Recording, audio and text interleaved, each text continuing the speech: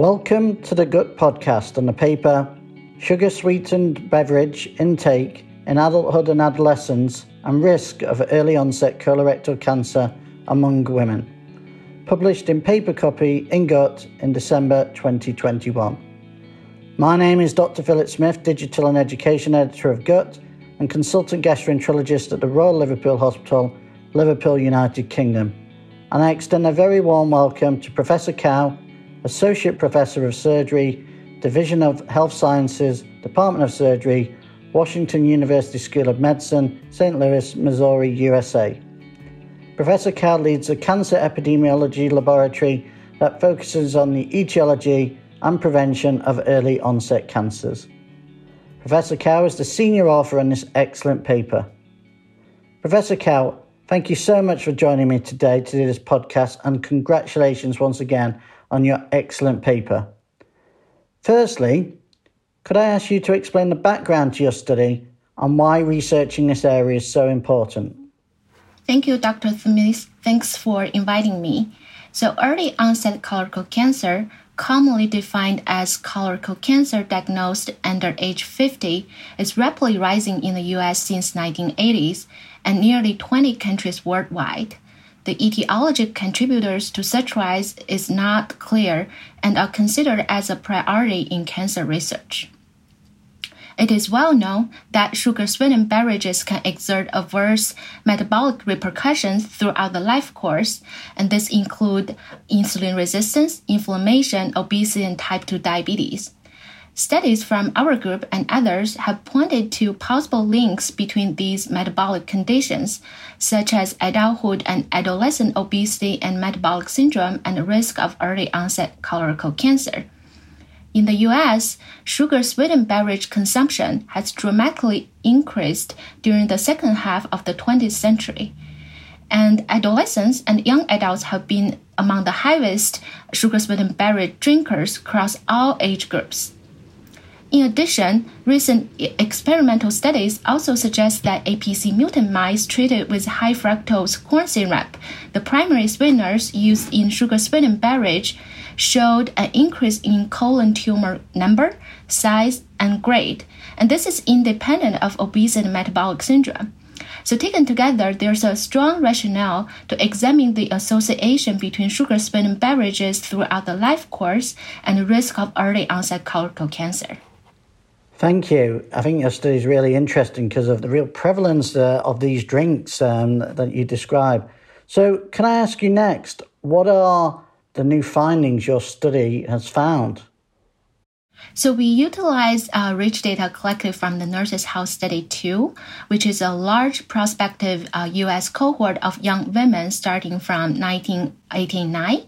We prospectively investigate the association between sugar-sweetened beverage intake in adulthood and adolescent with risk of early onset colorectal cancer among around 95,000 women.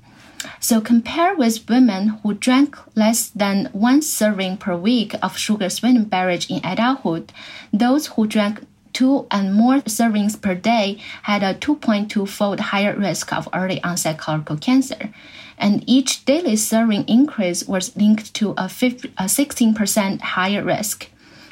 Moreover, we also looked into adolescent intake. We found for each daily serving of sugar-sweetened beverage intake at age 13 to 18, there was a 32% higher risk of early onset colorectal cancer. In turn, we also found that replacing adult intake of sugar-sweetened beverage with that of other beverages such as artificially sweetened beverage, coffee, reduced fat milk, or total milk was associated with a 17% to 36% lower risk of early onset colorectal cancer.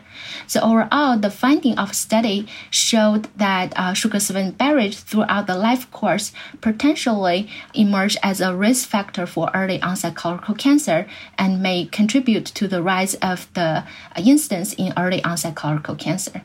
Thank you again. I mean, it seems really quite significant and important there. So how might this study impact on research priorities in the foreseeable future then?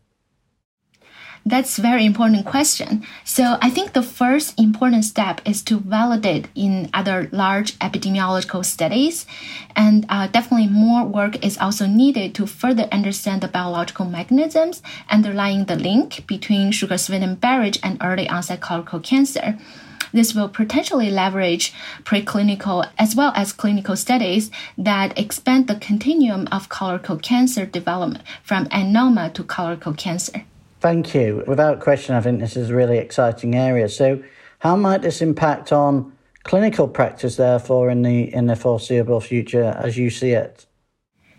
So on top of the well-known adverse metabolic and health consequences of sugar-sweetened beverage, our findings have added another reason to avoid sugar-sweetened beverage since early life stages, and also provided preliminary support that sugar-sweetened beverage intake may contribute to the rising incidence of early onset CRC. As mentioned, in the US and many other countries, the highest sugar-sweetened beverage consumption is being observed in adolescents and young adults, with variations by sex and also by race and ethnicity. So I think an important step at the clinical setting is to advocate more educational program to increase the awareness of health risk associated with sugar-sweetened beverage, and campaigns and initiatives to reduce sugar-sweetened beverage at each level of our community, including clinical settings. Thank you. I mean, it does seem really relevant and important. And once again, I congratulate you on your excellent study. And thank you, Professor Cao, for doing this podcast today. Once again, thank you and congratulations on your excellent paper being published in Gut. For our listeners, hopefully you found that interesting, that podcast. If you want a link to the actual paper, it's underneath this podcast here, so please click on that and read the paper in full. And of course, as always, please join us for future Gut podcasts.